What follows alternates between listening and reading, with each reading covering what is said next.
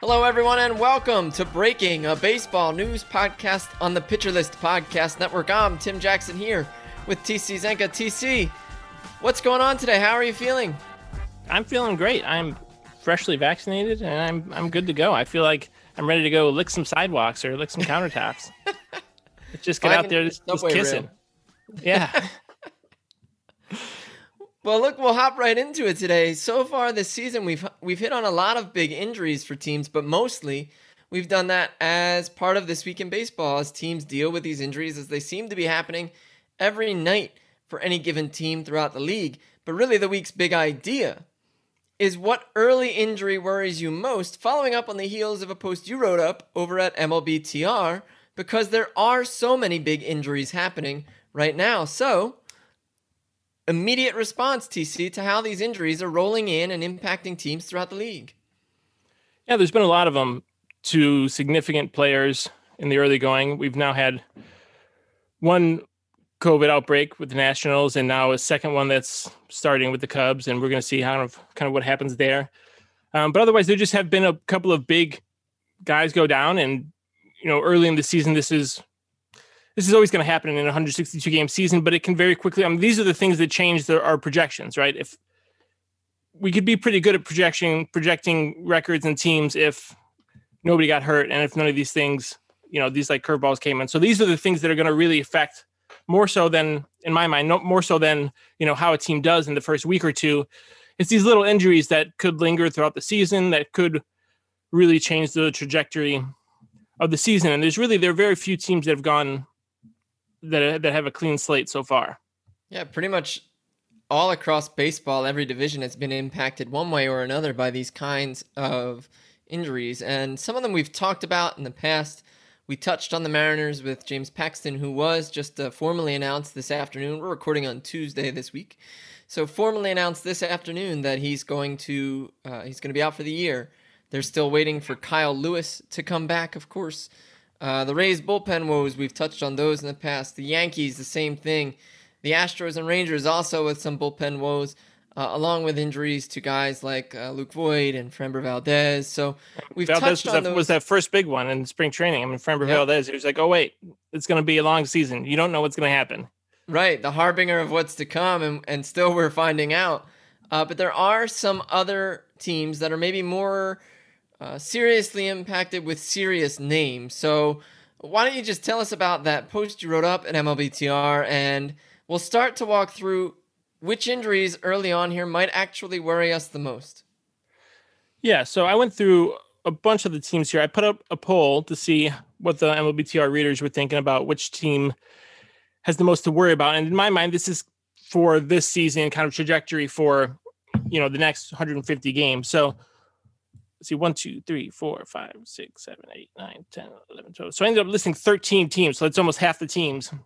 And I even left out a couple that could have been listed with significant injuries. So the ones that we haven't touched on yet, the A's with AJ Puck going down, it's a real gut punch. Same with Trevor Rosenthal. Rosenthal's out 3 months. Puck, they don't know how long he's going to be out, but it's going to be longer than the minimum injured this time. The Nats had their COVID outbreak. The Mets lost Carlos Carrasco and Seth Lugo and Dylan Betances from the bullpen. JD Davis is on the DL, but he's going to be, or the IL. He should be fine, though. The Dodgers, Cody Bellinger and Mookie Betts have been beat up a little bit. The Blue Jays, we've talked about Kirby Yates, lost him for the whole year. Nate Pearson is not yet back. George Springer has not yet played a game for the Blue Jays. The White Sox were the other big one, right? Eloy Jimenez. Right before the season started, torn pectoral, he's out 5 to 6 months. Tim Anderson's been out. Adam Engel's been out. And then the Padres with Fernando Tatis Jr., we don't yet know what's going to happen with him. His shoulder popped out of its socket, and there's a slight tear in his labrum, which is very scary, but they say he's working his way back, and he's going to be back in the lineup. So that's one of these guys that might linger. So as far as the MLB trade rumors readers were concerned, the Padres have the most dire situation right now. 36% of readers voted that the Padres should be the most concerned about their injury situation. What I thought was interesting, and I wanted to get your take on the rest of these, Tim, is where kind of the rest of the top five shook out. So it was Padres at 36%. White Sox were second at 16%. So almost half or more than half as few as the Padres. The Blue Jays came in at right around 12%. The Dodgers came in just under 9%. And then it was the Mets at 5.5%, and everybody else was under 5. So we have Padres, White Sox, Blue Jays, Dodgers, Mets. What do you think, Tim? Are the readers right? Are those the teams that should be the most concerned? I think so. I'm going to note the Diamondbacks real quickly here. And it's funny because I mentioned this just a moment ago before we really hopped on, and looking at the poll results now, they're at the very bottom almost. They're third from the bottom, but it feels as though the Diamondbacks are one of those pesky teams that finds a way to contend in some way, shape, or form, right? To push for a wild card or a second wild card. And I mean, they're doing all sorts of weird things to try to fill the void from Ketel Marte. They're signing Josh Reddick to a minor league deal. They're trying to let Josh Rojas run away with the job, and he just seems to be refusing to do it. Josh Van Meter is coming up after spending some time with the Reds the last couple of years, not being able to crack their roster. I don't know what it does for the Diamondbacks to miss Ketel Marte the way they're going to miss him. And the Reddick signing, I think, forebodes that it'll be longer than we might expect initially. We have not actually heard any news from the Diamondbacks on Ketel Marte and how long he could be out. I think it's going to be longer than they think, and I think that might actually tank their season well before they're really underway. Yeah, I think you're totally right there, and I think that's probably why they ended up near the bottom of this list. This is a little harsh, but I think people just don't care about the Diamondbacks, and I think people think that they're done. And I can't help but agree with them. I mean, Zach Gallen is back tonight, making his first start of the year. Pitching right now. He gave up a couple minutes ago a huge bomb to Stephen Piscotty. Well, they're done then. They're toast. If he can't do it, no one can. There might not be a player that's more important to their team than Ketel Marte. I mean, he's definitely a top 10, top 15, top 20 guy in terms of importance to that team, just because the talent level isn't high enough to make up for any kind of losses there. And Marte is the one guy really who you think can be a superstar and who has been a superstar. And he seemed to be getting back there. I mean, he played like 4 or 5 games before they were out, right? But it was like an incredible start to the season for him, where he had numerous extra base hits. Was really a lightning rod player for them. And it's unfortunate that he's going to be out, and who knows what he looks like when he comes back. That's the thing that concerns me about injuries in general. I know you asked me to talk about those other top 5, and I'll certainly get to that in a moment.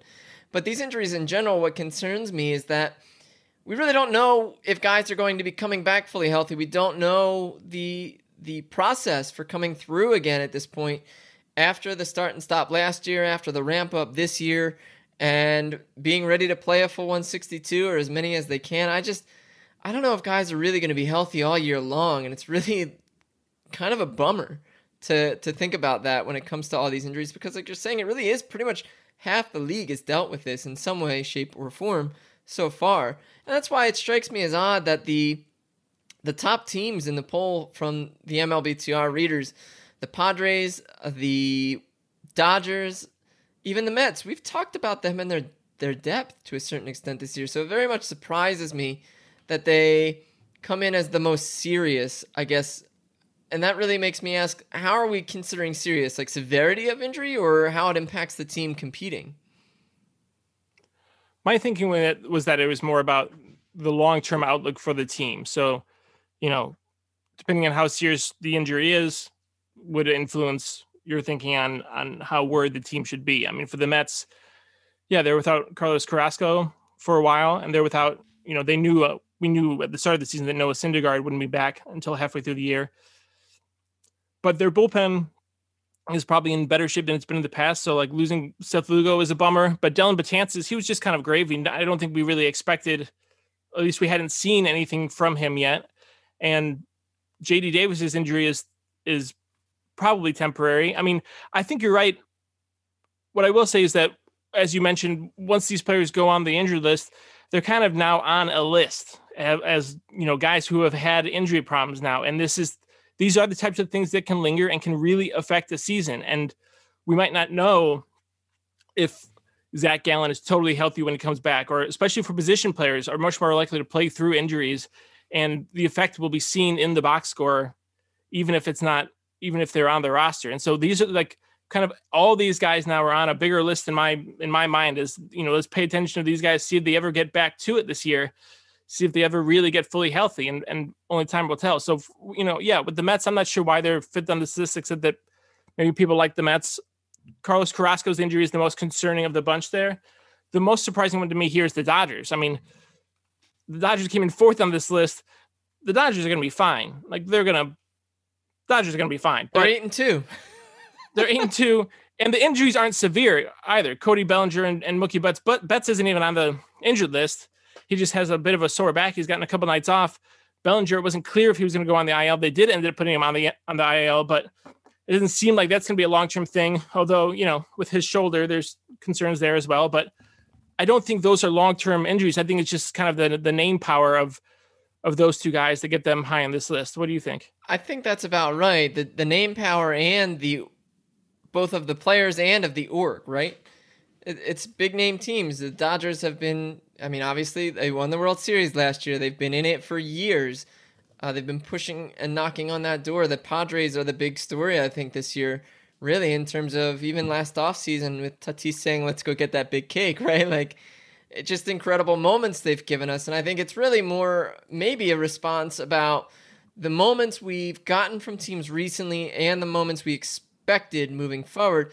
The thing that gets me about the Dodgers and the Padres really is we've talked about them being built like sponges, right? Like effectively being built as sponges to absorb blows to any part of the roster. And I wrote up just that at Baseball Prospectus this week, saying that the Padres are a sponge, that in handling the depth charts, that's kind of my thing this season with BP, along with some other pieces along the way. But it's depth chart looks. And the Padres are ready to do this, I think. Ha-Seong Kim is going to be really good. I think he's going to shade closer to 70% of his PECOTA projection, which is about a 274 average. Really getting on base at a good clip, being able to knock at least some extra base hits, right? That kind of thing. And I think the Dodgers are in a similar boat. Like we're saying, that they're 8-2. The Padres are 8-3 as we talk. And who are the Dodgers really playing in place of these guys? I think that's the number one question we have to ask ourselves when these injuries happen. I think the number one concern, the immediate reaction is, oh no, are we allowed to have nice things or not, right? But then the number one question is, well, who's going to step in to fill the void? The Dodgers are doing it with some combination of Zach McKinstry, of Edwin Rios, Chris Taylor, right? Guys who have actually acquitted themselves pretty well. McKinstry's probably played the best out of the three so far, and he might not have a job really when they're healthy. Yeah, he's been really good. 38th round draft pick, I think. He's done his job. You don't expect Zach McKinstry to be able to step in for Mookie Betts, but he only has to do it for a couple of games. Right. Hopefully. If it has to, that's the thing. If it's long term, yeah, this would be the one thing for the Dodgers is if they lose Betts and Bellinger, those would be the two guys probably, as opposed to or like Kershaw and Buehler or something like that. Like if one particular part of their team gets really decimated, then maybe you start to worry, I guess. But otherwise, you're right. They have more than enough to bear the weight of a few injuries. And that's the thing, really, I guess, too, is that these particular injuries, this is something I think we also even mentioned last week, is that when the injuries are muscular, they're trickier, right? So a back injury with Betts that hasn't placed him on IL yet can be concerning. And a calf injury for Bellinger, in addition to the shoulder that he's dealt with in the past, can also be concerning. And it's interesting that you mentioned the sense that maybe these guys won't be playing healthy, especially position players, because I thought of somebody we've also talked about with Chris Bryant, right? These kind of build-up injuries that just pile on after time, and you really hope that they don't have a long-term effect, that they don't take a season to deal with and recover from. So I don't know, is there something I'm missing about the Dodgers, or do we both feel aligned that they're really in an okay spot? Yeah, they're totally fine right now. Unless if they're, we will see what happens, but I think they're in better shape than probably every other team. Except for maybe the Padres, who, the Padres, if we want to jump to them, they have had so many injuries so far. It's kind of insane. They are the most prepared for it, and they worked the hardest this offseason at building up the depth for it, but their injury list is so long. They have 4 guys who have undergone Tommy John in the last year and a half. Tatis has only played 5 games. Austin Nola hasn't been back yet. Their starting catcher, Trent Grisham, just got back for the first time. Their starting center fielder, half their bullpen is out. Austin Adams was activated for the first time as a Padre. So that's good, but they've also been without Pierce Johnson and Dan Altavilla. Adrian Morejon just went on the injured list. So the Padres have already been hit with all these significant injuries, and they've managed, but there's a long season still to go. There is a long season, and what's unique about the Padres to me is, like you're saying, like even their injured list, it includes even Matt Strahm and Dinelson Lamet and Adrian Morejon, who has a forearm strain, who's avoided injury or long-term injury or surgery from such injury in the past a few times. And now, I don't know, like, I guess the biggest question to them is who fills their 5th starter void, right? Because right now it's Darvish, Snell, Musgrove, Paddock. And who are they left with after that? Do you think they insert Ryan Weathers as a 21-year-old into the rotation? Do they eventually call up top prospect Mackenzie Gore? Like, what is their biggest problem, and how do they try to solve it?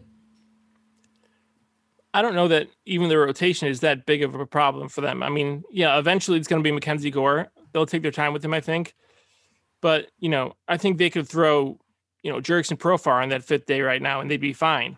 There's not enough competition in the National League, and they're just so deep everywhere else. They're down pretty much a whole bullpen, and they still have more than enough arms in the bullpen to make do. I mean, this is a team that's 8-3. The Tatis injury is the one injury that you really worry about, and how much is that going to affect him all year? I mean, to play with a torn labrum, that can be a significant thing, even if he's able to play through it. So Manny Machado becomes even more important for them. He has to be a superstar. Otherwise, and Trent Grisham as well has to take a step forward from what he did last year. And I worry about the offense more than I would worry about the pitching staff. Maybe I'm too close to the Padres right now. What worries you about the offense specifically? I know you just went through a point or two there, but what worries you long-term if they can't quite get a healthy Tatis back?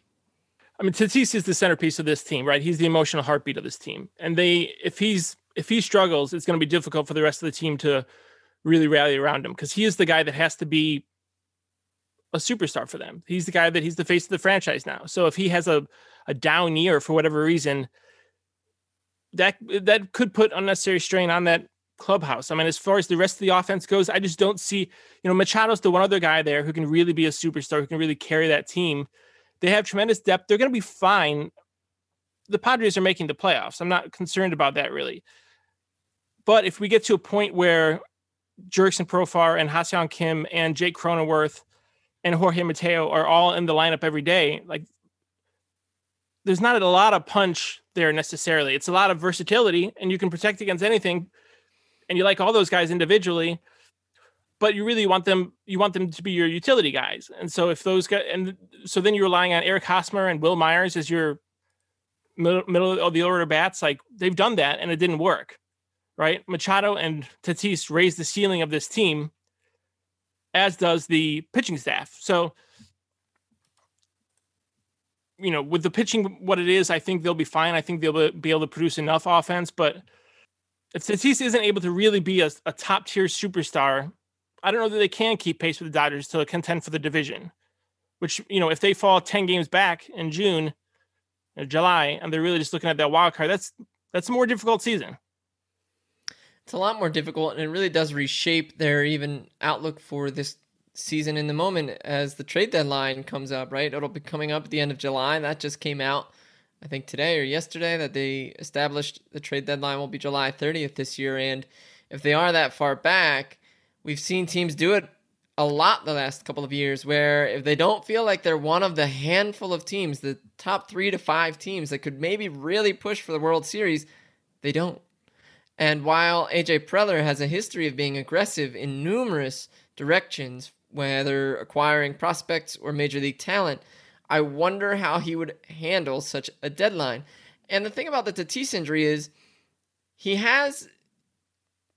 going to have to do something about it at some point, right? He's probably going to have surgery at some point. It was on The Athletic, Virginia Zakas with Inside Injuries, explaining that it's inevitable that he'd have surgery at some point, that the labrum is important for shoulder stability, that it acts as a cushion in the joint, that, it's something that even dates back to the minor leagues. So as we talked in depth about him last week and how, he's 22 and it's better it happens now than when he's 32 or whatever, but he's already got a history, and I don't want to see the team take a step back. But it's a good point that you're saying that they really need somebody else to step up. They tried it with Myers and Hosmer. They need Machado to maybe play at a new level entirely. They need maybe a power outbreak from a guy like Jake Cronenworth, who could do it, I think, given his contact profile, great discipline, the way he approaches the ball at the plate. He ends up hitting a lot of liners and fly balls, and maybe he maybe he develops into a little bit more power. I think that's where I would look for them as a team to see what Cronenworth and what Kim do and how they respond. I mean, part of the thing with Kim as a player is that KBO doesn't throw as hard, right? Like the average fastball is maybe 90 miles an hour. So to see him get attacked with fastballs like 60% of the time right now is really interesting to watch, because for as patient as he is, maybe he does get overpowered, or maybe he really just needs to tune into a slower speed pitch to try to drive it. I mean, that's what he did for his first homer the other night, right? I don't know if anybody caught that, but Jordan Niles hung a breaking ball over the heart of the plate and paid dearly, like upper decker dearly. So I think it's really going to take development from Kim and Cronenworth. Does that seem accurate, or does there seem to be maybe another place in this roster that guys could step up to?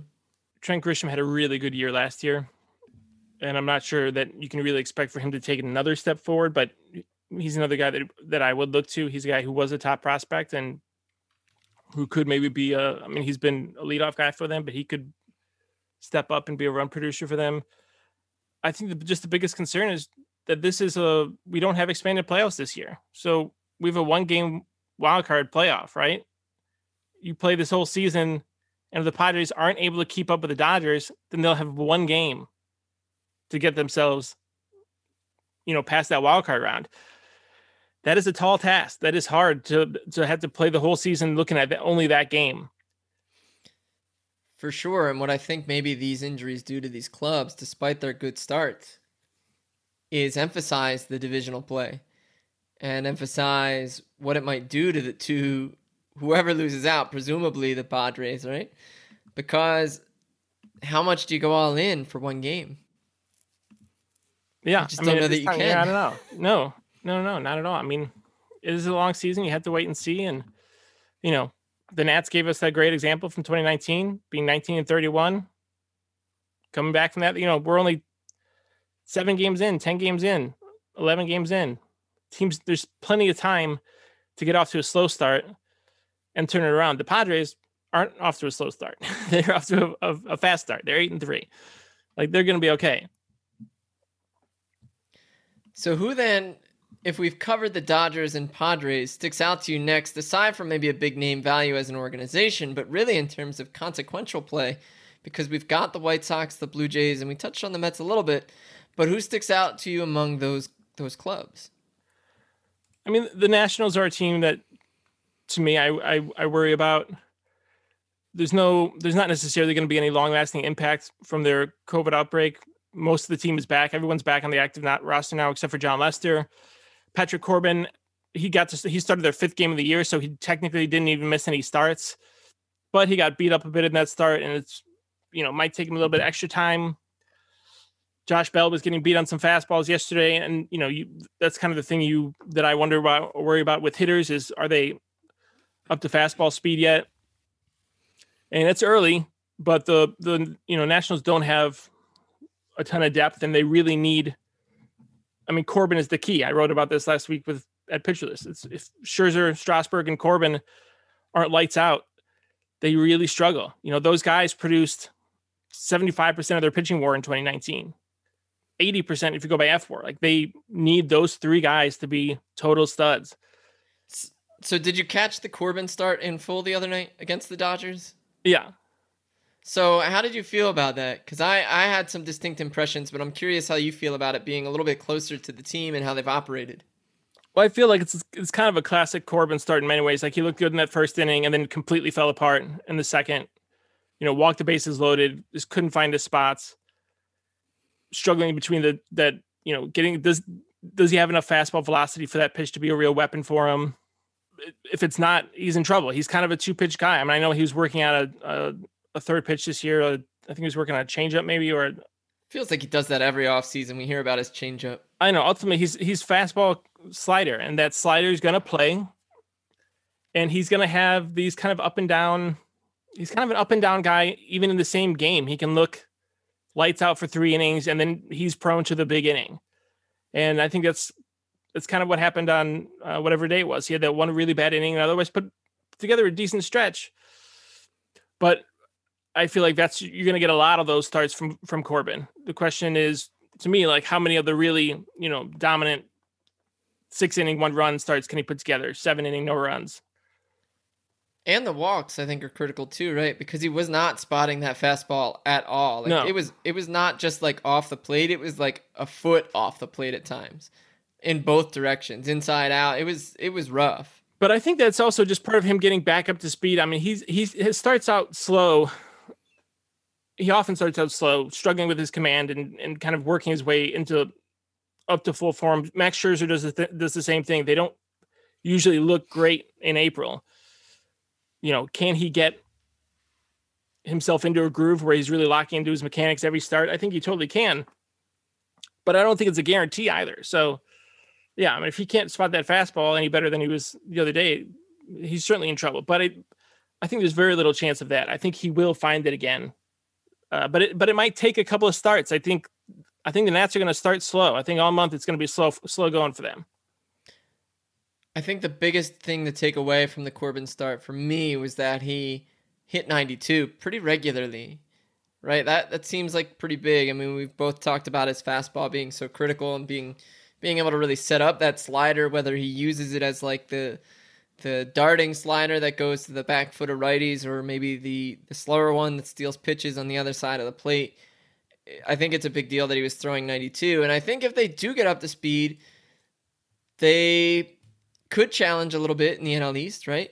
But a lot of the time it's like, man, like that's another divisional thing. That's going to be a really tight division. How much of a slow start could you afford? And a rocky start, or even one where they're calibrating themselves a lot, could cause some trouble. Well, everyone's starting slow right now, except for the Phillies, and they're going to collapse. So I'd say it's wide open right now. Every team's under 500 except for the Phillies. So while we're not really dealing with a lot of injuries for the Phillies, do you really think they will collapse? Do you think they're just destined to, or do you think that this is like their peak and they'll maybe rise to this level throughout the season but not surpass it? I certainly don't expect them to win the division, but they could. I mean, they have talent there, but they're just, every year it seems like they have those periods where they just kind of totally fall apart. And they have been pretty healthy so far. Archie Bradley's on the IL, but now they get to bring up Jojo Romero, who's super fun, and I think will be a real weapon for them in the bullpen. I think their bullpen's really going to be okay. A lot depends on Eflin and their rotation and how he looks all year. And Nola as well. Does Nola really look like a frontline ace all season for them? If he does, I mean, if he's that frontline guy like he was it 2019? When he was a top 3 Cy Young finish. Yeah. I mean, they certainly have the pieces, but they're kind of in a I'll believe it when I see it camp with them. I think that's fair. They do have plenty history to provide us with skepticism. I think Eflin is really a critical piece because, and it's come up at Pitcher List numerous times about his curveball. I think I wrote about it sometime last year where, like, when the curve is there, he's a totally different pitcher from when it's not. And he varies like start to start. He'll throw at 20% one start, and then he'll throw like 4 the next time out. And it's like come on, man, what are we doing here? Let's get a consistent plan. But the Phillies, they did just place Bradley on the IL, and they don't quite fit this conversation otherwise. I think the biggest team I'm concerned about is the White Sox, because we've talked about how they're not built to absorb injuries. And what makes them really fun, perhaps, is another potential breakout with Yermin Mercedes, right? Do you think he could fill the void that Jimenez leaves most of the season? Do you think he can keep up what he's done so far? Because to give everybody a sense for it, if you're not familiar with Mercedes at this point, he slashed 500, 556, 781 so far. He has walked and struck out exactly 11.1% of the time each. He is already surpassing pretty much everything you'd think he would have done at this point, anything he was projected for. TC, do you think there's something to Mercedes here, or is this like a flash-in-the-pan type 28-year-old who will cool off? I mean, he's definitely going to cool off. He's not going to be... I mean, he went 5 for 5 in his major league debut. He went 5 for 5. He was, what did he go, 8 for 8 before he was retired? I mean, just an insane start. Just legendary. He will slow down. I think he can still be a solid piece for them. I also think that Andrew Vaughn will pick it up a little bit. He's been off to an equally slow start. The problem is just that they have all these guys who are kind of DHs. So, yeah, I mean, they can probably replace Jimenez's bat, but it's that Jimenez's bat was able to be in left that really kind of made him a key piece for them. Without him out there, I mean, Adam Eaton's been off to a great start, which if he can keep it up, that's good. I actually believe in Nick Williams a little bit. I don't think he's the worst guy to stick out there. He can be replacement level at least. And I don't think the division necessarily is going to be all that as competitive maybe as we thought. I mean, I think the Twins will be great. Royals are going to be better than we thought. Michael A. Taylor just killing it. Love that dude. But there's I mean, I just don't think at some point they just have too many guys that they want to put in that DH spot. You can't DH Andrew Vaughn and Jake Lamb and Grandal and Mercedes all at the same time. And Jose Abreu, like, somebody's got to play the field. And that means you're relying on, they're putting, it's not a great sign when you have a rookie first baseman who's starting in left field the first week and learning a new position. I mean, what are you guys doing that a guy has to learn a whole new position in the first week of the season because you don't have the depth to cover one injury? I mean, it's 2 injuries. It's Engel too. But Billy Hamilton was just a pull from the slush pile. I mean, they have outfielders, a couple of guys who, Luis Gonzalez is another one who hasn't been brought up yet, but who could be a guy for them, but they're going to have to rely on these guys somewhat. And we just haven't seen it yet. The White Sox remind me of one of my favorite moments from Parks and Rec. And it's when early on, the City Hall group there in the show each department is asked to create a possible replacement for a mural in the building. And everybody in the Parks and Rec department submits what they want the mural to be, except they're all wildly different. And what they agree on is a mixture of all of them. And the department head, who stays out of it and distance from it, comes in and looks at it and is like, "Oh, you have a donkey." And Leslie Knope says, "What do you mean, a donkey?" And the department head, Brandanowicz, says, "Well, you got asked to design a horse, but you did it by committee, so you came up with a donkey." That's what the White Sox remind me of. They were asked to put together a horse, and they came up with a donkey because they're using all these weird spare parts. Larry Garcia and Billy Hamilton and Andrew Vaughn, even though he's got a 400 OBP and he's only hitting 143 and is riding the bench, and you don't know what kind of adjustments Mercedes might need to make throughout the course of the year. He's only seeing, he's already seeing, what is it? I just had it in front of me. He's seeing 22% sliders already, a pretty good chunk. He's seeing 31% four-seamers, 18% sinkers, and that's really it. And then about 11, 12% curveballs. So he's seeing a lot of breakers and not a ton of fastballs, so teams are taking him seriously, but I don't know. Do you think, as a 28-year-old, it's almost like maybe he would have done this a little sooner if he could have been legit for the course of the year? And when you see a guy like Billy Hamilton, like you're saying, being pulled off the slush pile effectively, right? And coming in and getting regular at bats, they are going to get Tim Anderson back soon. It looks like he's going to be reinstated. Yeah. But like, man, like that's frustrating for me. And this is where it's like, I don't know.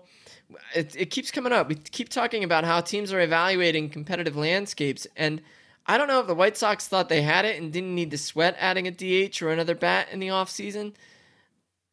Because if you were really that confident in Andrew Vaughn, I think he'd be playing more consistently in one spot at this point. He would have been ready for it in the event he was needed. Like you're saying, he's not going to learn that position on the fly at the highest level. I just don't know if they took this seriously in terms of the division. Clearly, the Padres and Dodgers did in their own division. Yeah. But the AL Central is totally different. It's instead of a beast, it's like, I don't know, like a church yard sale where it's just like the weirdest stuff showing up. It really is. I mean, they ended up starting Nick Williams was their starting left fielder for their home opener, and he wasn't on the roster. Like, you tell me about Nick Williams. You know what my lasting memory of Nick Williams is as a Phillies fan? Is that when he was here, he was saying that he didn't feel he was getting the chance to play and that he had earned it, that he was really good, but he was really bad. Well, he was once Harper showed up and he lost his job, but he had some decent seasons before that, didn't he? I mean, Harper's first year is what, 2019, right? The 2 seasons before that, he had a 110 WRC plus and a 102 WRC plus in pretty regular playing time. He had gone through stretches where he was pretty dreadful. And I think that quote came up as some other stuff about how poorly Gabe Kapler communicated came up because Kapler said something about him once he had gone to San Francisco, I think. And the thing with Williams is that he wasn't consistent. He was prone to streakiness and that he had gotten regular playing time, so you couldn't quite buy into him as a starter. And then he didn't really end up anywhere. He's never really walked a ton. He has struck out a lot. And like you're saying, Harper comes up and he takes the job, but he doesn't have quite enough power. His power is like fringy. Right. You're talking ISOs of 185 and 170, and 185 is 2017 and 170 is 2018 as the ball is hopping all over the place and acting all different. So really not too much better than average, an above average bat by WRC plus, like you're noting, but not the standout guy that he was billed as when he came over in trade at first, right? As a potential everyday player, as a starting player. And I don't know, that he was pulled off the slush pile, I think kind of proves that point now. And I don't know, that's another thing. It's like, for the White Sox, like, just give a single guy the job. But you can't, because you don't know who that would be, right? Like, all of these guys are fine in some respect. But, like, if you had to pick one of these players, who would it be between Vaughn? I can tell you who it would be. It'd be Yasiel Puig. That's who it would be. Why not go out and get Puig? He's perfect for this team. His personality is perfect for this White Sox team. Him and Tim Anderson together. I mean, come on. It's a great little buddy cop movie. Those guys will be great. He should have a job somewhere. Head would explode. Well, that's true. But that's all part of it. I just think you can go outside the organization because they don't have that one guy. You're right. I don't think any of these guys on their own is going to be their everyday left fielder. I don't see it happening. If they are, then it's going to be a weak point. Yeah, and Puig is dealing with, I think, sexual assault charges or accusations? Yeah. Well, that's no good then. Okay. The Cespedes. Let's go get Cespedes. What about him? Does he have any assault charges? Or Cespedes certainly wouldn't be a bore, even if he's been. There's gotta be some. There's an outfielder out there who's better than Lurie Garcia. Yeah, that's the point. And what really is emphasized by these injuries early on is like teams aren't selling just yet, right? They're still playing it out a little bit. Like, yeah, you're not gonna get a trade partner. So the White Sox are so frustrating, I think, and especially in the context of the poll that we are framing this whole discussion in about who are injured, who we're worried about the most with these injuries. I feel like it has to be the White Sox. Otherwise, the only other team left really is the Blue Jays, right? Yeah, and the Blue Jays have had their big injuries, and Springer will come back. But I think you're right about the White Sox in that like there can be a real cascading effect for them. So Jimenez is out. What if Robert goes out, or if Eden goes out? Then they're really digging into the depths for pieces there, and you can see it turning. You can see it getting pretty bad pretty quick there in Chicago. The Blue Jays, I think, have a little bit more leeway. I mean, I think they'll. I mean, it's a bummer not to have Yates, but they're going to piece it together. Merriweather has looked pretty good out there. I've long been a Merriweather believer ever since they traded for him, straight up for Josh Donaldson. He's an older guy who hasn't really had an opportunity yet, but he looks like he can be a piece for them. They have enough offense. Grichuk is fine in stepping in for Springer. Whether or not they have enough starting pitching is the question. And so the Pearson stuff is a bummer, but he was always going to have some time. He was never going to be a 180 inning guy. Right. He was always going to be somebody that they watch. So, better that he's sitting out now than at the end of the year. So even the Blue Jays, I don't worry about. I don't think their trajectory has been changed as much as the White Sox. It's funny you say that because the AL East looks awfully strange right now with the Red Sox at 6-3, the Yankees at 500 right behind them with the Rays, the Orioles at 4-5, and then the Jays in last at 4-6. But I feel like that division could get shaken up a lot because balance is restored a little bit. The Red Sox fall toward the middle, the Orioles play down a little bit, and the Jays push up to the top with the Rays and the Yankees. I think what's unfortunate about the Jays is that pitching depth, is that, how long do they really have to deal with Springer's injury, because his is an oblique, right? And the oblique is always tricky. Again, a muscular thing. But again, in a divisional context, I think it might be coming out even in the wash because the Yankees are dealing with injuries. The Rays are dealing with injuries. We don't expect the other two teams to compete on the same level. So unlike the White Sox, who are really up against themselves in that division, aside from the Twins, who have been healthy and decent so far, it's really just the two-horse race. And maybe Cleveland, if they can stick around. I mean, the entire AL West is dealing with injuries outside of the Angels, right? The Astros, Mariners, A's, Rangers, all dealing with a lot of injuries. I feel like it's similar in the AL East, where the footing is a little more balanced simply because the other teams are also dealing with some stuff right now. Does that feel like a reasonable read in terms of the impact these injuries early on are having for the Jays? Yeah, I think that's right. I mean, everyone, Nick Anderson is a big piece for the Rays to lose. Same for the Yankees and Zach Britton and Justin Wilson at the same time. And Luke Voigt is a big piece for them to lose. So, yeah, there is a certain amount of, regression that's going to happen as these teams all get healthy. And you did mention the AL West. The A's are another team that I'm really bummed out by. I was pretty bullish on them coming into the year, largely because I loved the Trevor Rosenthal signing. And because I thought that while I didn't love their offseason, considering what the type of numbers that they got from Semien and their second baseman last year, remembering that they only had the Stella for half the year, they weren't losing that much production, actually, as much as it felt like they were losing by letting Semien walk. And Rosenthal was incredible last year. He was, 99th percentile in just about everything, and strikeout rate and velocity. Like, dude was really good. He was arguably better than Liam Hendricks, and they got him for the same price as Hendricks, but only for the 1 year. I really ultimately loved what they did, but for Rosenthal to go down right away like that, again, that's going to have a cascading effect. They don't have that lockdown guy now in the bullpen. And they're off to a rough start, and it's been divisional stuff for them, right? They're losing to the Astros, or at least they've started to bounce back a little bit, and they always tend to. But Puck is another one of those guys who it's like, is he ever going to get healthy? I don't know. It's kind of like their Forrest Whitley, right?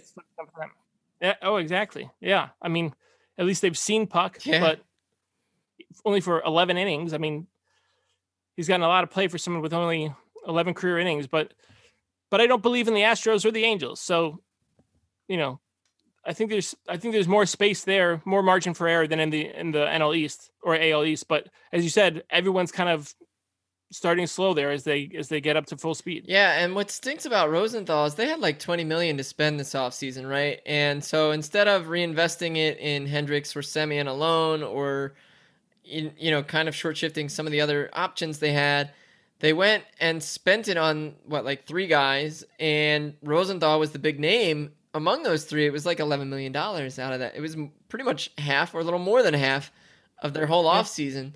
And to see him go down so early into the season with, what was it, thoracic outlet syndrome? Is that his Yeah. problem, which Hmm.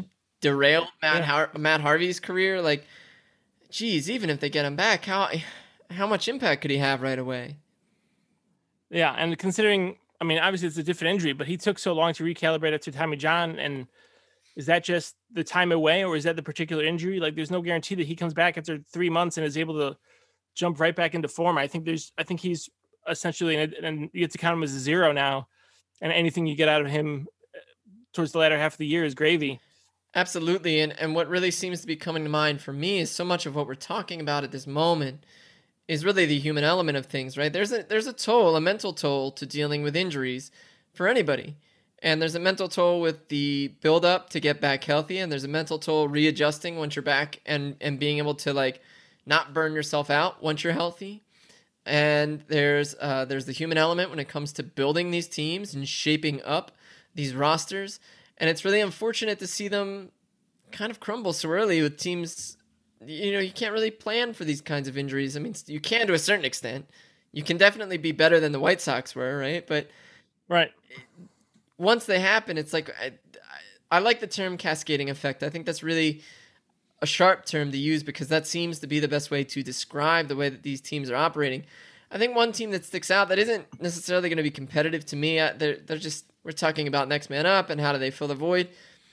Really interesting to see how the Mariners are shaking out with their outfield, right? Taylor Trammell seems to be maybe something, striking out a ton, but fascinating for me to see him come up in his third team and before he's even debuted as a top prospect, and he's starting to maybe put it together.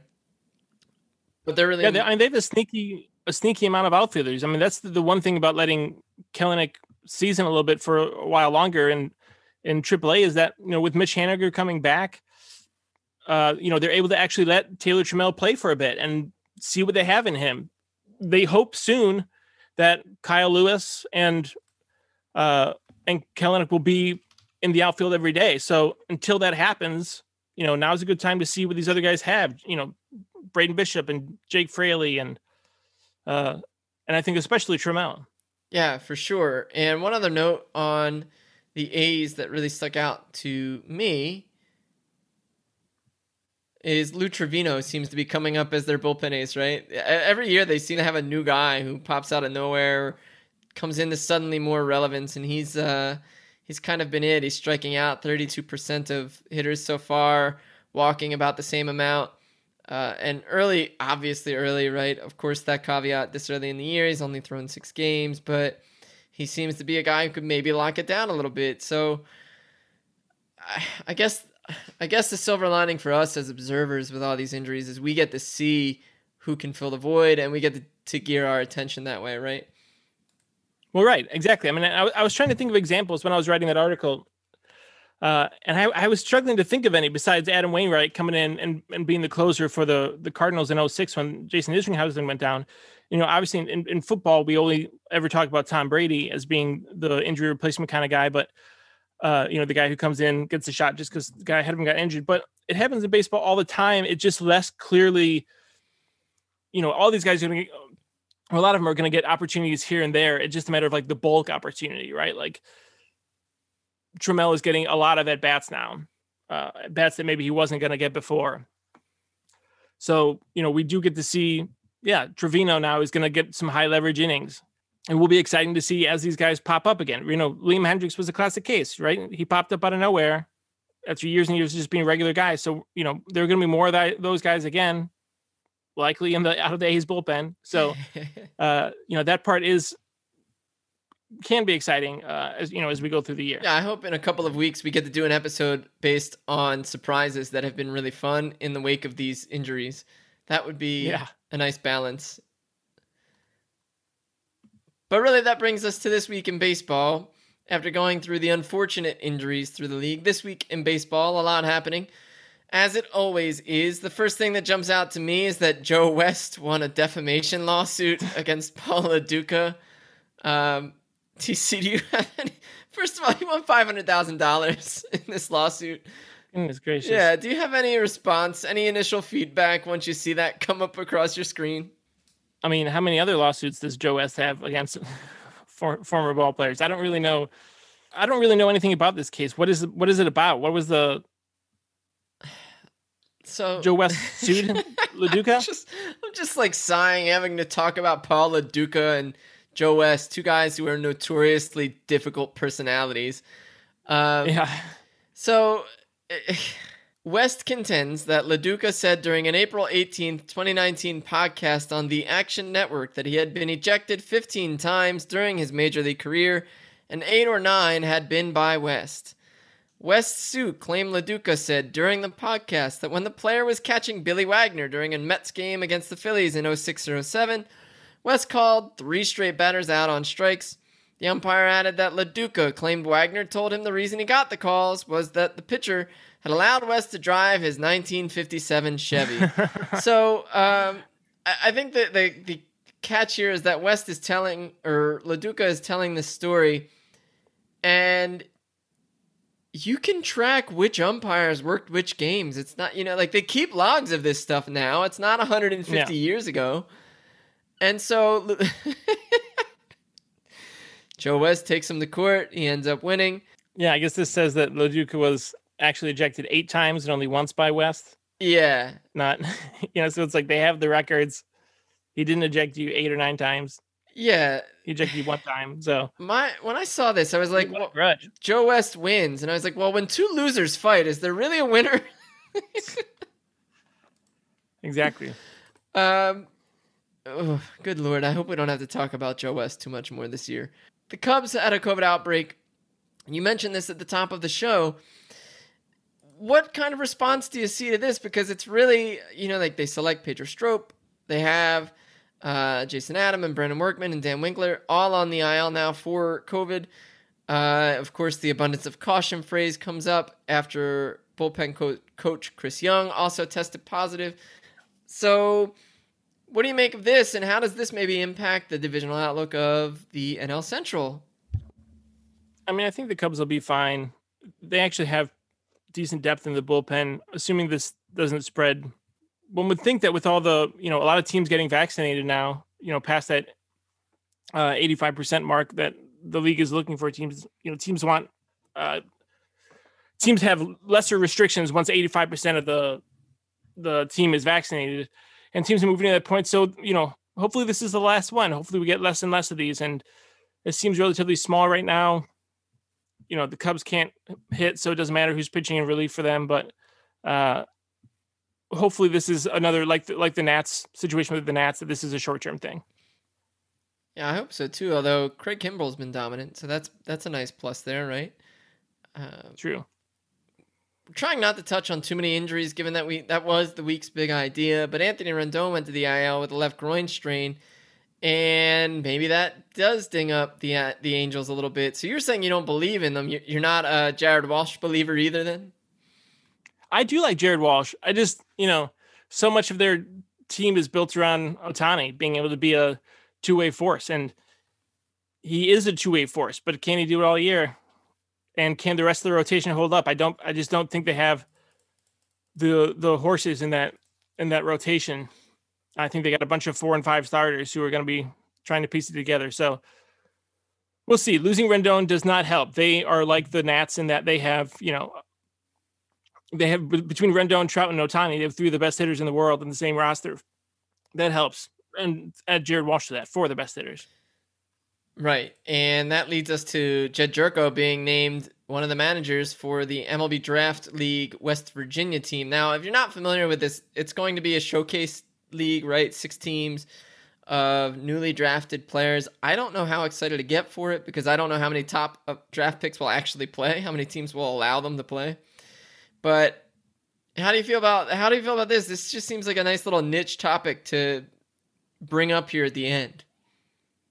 I will tell you that I am super pumped about the MLB Draft League. I think it's going to be awesome. I think it's going to be really competitive. See, and the thing that's interesting about it is only half the season takes place after the draft. So the first half takes place prior to the draft. So we don't know yet who's been drafted. So it's only draft eligible players who are going to be on these teams. So it's, guys who have finished their college careers, guys who are eligible for the draft who don't yet know if they're going to be taken. And they're going to be playing alongside, we're going to have the top draft picks potentially playing alongside guys who may or may not get taken, and especially in just a 20-round draft this year.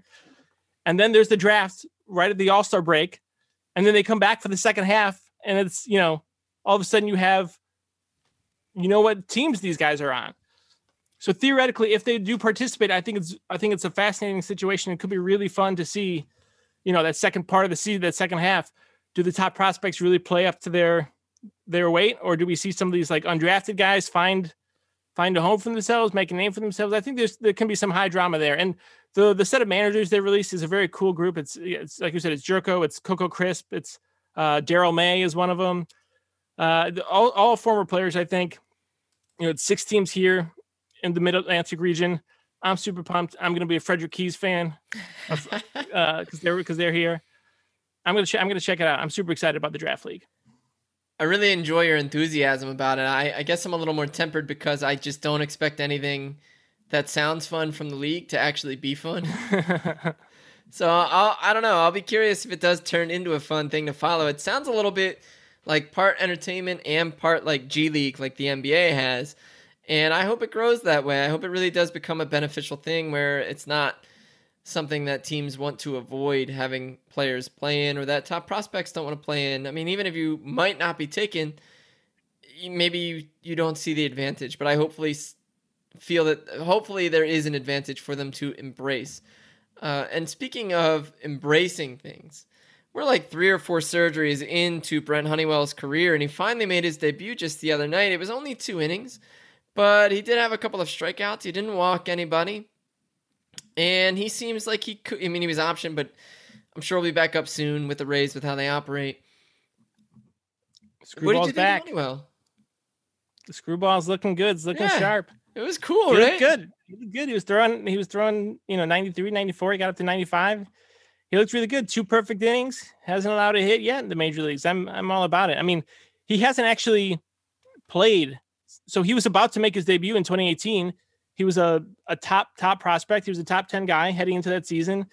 And then right before the season started, he ended up having surgeries, right? And now he's had 3 surgeries in the years since. He has not played since then. 2017 is the last time we have any stats from him. So to have him out there now, he's 26, maybe a little bit beyond that prospect mark. This is the first time in the last 7 seasons that he hasn't been a top 10 prospect in the Rays system by Baseball America. Baseball America has met 17 now in their system. So he's still a guy that they hope can turn into a mid-rotation arm potentially. But, he has to stay healthy. And this is what they're going to do with him. They're going to give him some piecemeal opportunities. And in this particular case, I like it because this is probably a mental block for him. It's a long time coming. He gets to come up, check that box, had a really strong performance, and now he gets to go back, get back to work. But also he's got some positive vibes to go with. So I like it, and we're going to see him. We will see him later, just a matter of when.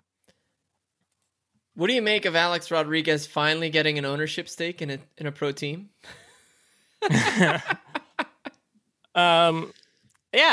why not? I mean, the Timberwolves are kind of an interesting team for him to own. It seems like kind of analogous to the Mariners of his day, a team that has been kind of a niche franchise that can't really get past the first round of the playoffs, and since then has really struggled. I mean, outside the Garnett era, they only have 1 playoff appearance. They're a mess. A few people online are, joking that the Timberwolves are the throw-in because the Lynx are awesome, and the Lynx are awesome. So yeah, the they're also getting the WNBA team, right?